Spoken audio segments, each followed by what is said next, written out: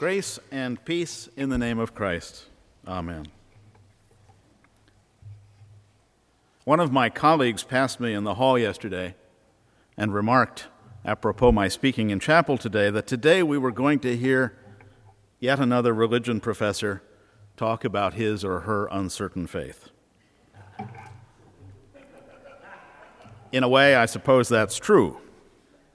You have had occasion this semester to hear a kind of sideways conversation with a number of us on this topic. But in another important sense, it isn't like that at all. In all our talk about faith, we're not talking as much about our own possibly shaky convictions as much as we are about the difficulty of defining, of getting a grip on something as slippery and ephemeral as faith. In the passage from the Gospel of Mark you just heard read, we hear faith described by Jesus as something lacking in the people around him. A faithless generation, he calls those he lives among, and he blames this faithlessness on what he seems to see as their powerlessness in the face of human weakness and difficulty. All things can be done for the one who believes, he tells the father of what is apparently an epileptic boy. I believe, responds the man in the story. Help my unbelief. This is the human condition in microcosm. Jesus holds forth an expectation that is simple but profoundly challenging.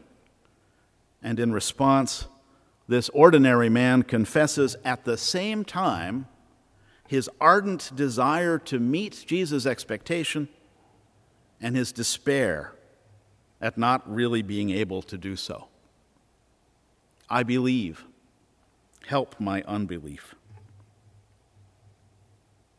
So what is faith then? And how do we know we have it? To some people, it seems to be a matter of choice, a decision to call some ideas true and others false, a sorting out and sifting of abstract information into two categories. This I will believe, and that I will not. In that perspective, faith is sort of like a matter of will, of shaping one's desires into one's own reality. This process through which we can build a mental edifice that both makes sense of the world around us and gives meaning to our lives, this is a process I think in some way we all engage in all our lives. Although it might arguably be especially intense for those who are, during their college years, really wrestling in a especially ardent way to capture a sense of personal meaning and direction in life. But faith is still much more than that. It's more than just a kind of rational decision-making, choosing between what seems to us believable and what does not. We have lots of other good words for that process: reason, critical thinking, discernment, wisdom, processes and outcomes over which we ourselves are the masters, and from which we ourselves derive the clarity and reassurance we need to live. But faith is yet more than that. It is that which is always just a bit beyond our ability to choose. It is what lies just beyond our human capabilities for thought. Week after week in chapel, we've been returning in these meditations on faith to that passage at the beginning of chapter 11 of Hebrews, where the writer tells us that faith is the assurance of things hoped for, the conviction of things not seen. The power in this statement is that it moves faith into a place we cannot quite get to with the means our bodies and our minds give us.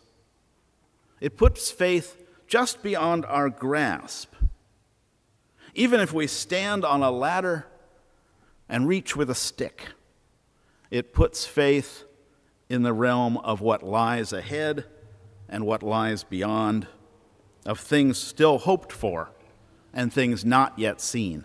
It makes faith our connection to something that is not yet ours completely, something we cannot yet perceive, tantalizingly beyond our reach. To use what some might find a slightly risky analogy from the physical world, let me say that faith in this regard might be something like a mirage, always out ahead of us on the road, receding further away as we advance toward it, staying in that place where it always is, never something that we can catch up with. And like a mirage, it can appear to us to be something that it isn't. We dismiss mirages as illusory. We use it as a term to describe something that isn't real because of what it looks like, but is not. A mirage looks like a distant pool of water, and it isn't. But it is nonetheless real. It is a phenomenon that we can observe individually or collectively. It's something we can capture on film. It's real. It just isn't what it looks like. Water. Mirages are real in a different way than water is real. And to mistake the one for the other could be, I suppose, in a real desert, fatal. But mirages don't appear to us because we are thirsty, but because light rays have bent in a way that makes them visible to us. That's why I think in this lesson from Mark, Jesus speaks of faith the way he does, when he says that all things can be done for the one who believes. Not that faith is some kind of superpower that we can cultivate or wish for ourselves, something that enables us and gives us special abilities to see beyond the horizon or control the forces of nature, but as something that helps us see the world around us better, that establishes a context for our lives, that gets us ready to understand that there are things, that there will always be things that lie beyond our knowing in the usual ways. In this understanding, faith is not our goal or our destination or our prize, but instead the means, the path, the light that shines forward ahead of us, making our next steps clear and pushing the horizon back, but never taking it away, never taking away the dimension of the unknown. No matter how strong a beam may shine in the night, it doesn't take away the darkness. It only makes a hole in it for us to move forward in. Just as a searchlight, no matter how strong, doesn't take away the night, faith doesn't move us beyond human knowledge. It just reduces our fear of the dark and of the unknown. Some of us indeed get pretty caught up in trying to find and describe the edges of that hole in human darkness that the light of faith creates. We're the theologians. We chase forward to the edges of the light only to find it slip away, as we discover that our vision becomes less and less clear the farther we get from the source of the light. And most of the time, we all just live here where the light is already strong, in the world of our senses and perceptions, knowing that this bright, warm spot is where we belong and where our lives and vocations will be lived out here in the midst of the known, between the known and the unknown.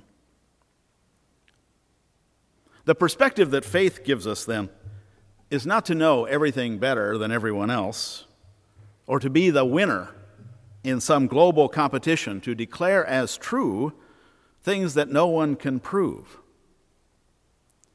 or to be empowered with abilities that defy nature. but simply to understand and know that just as there is darkness beyond the light, just as there are limits to our knowing and our willing, there is also something else out there beyond the darkness, hoped for and not yet seen.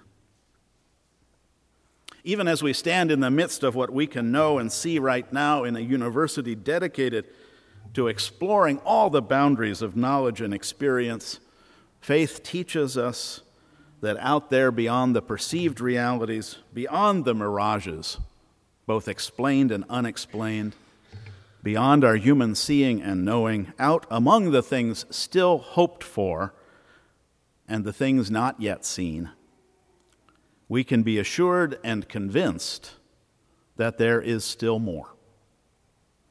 A God who cares for us and calls to us, and who is our origin and our destination. Amen.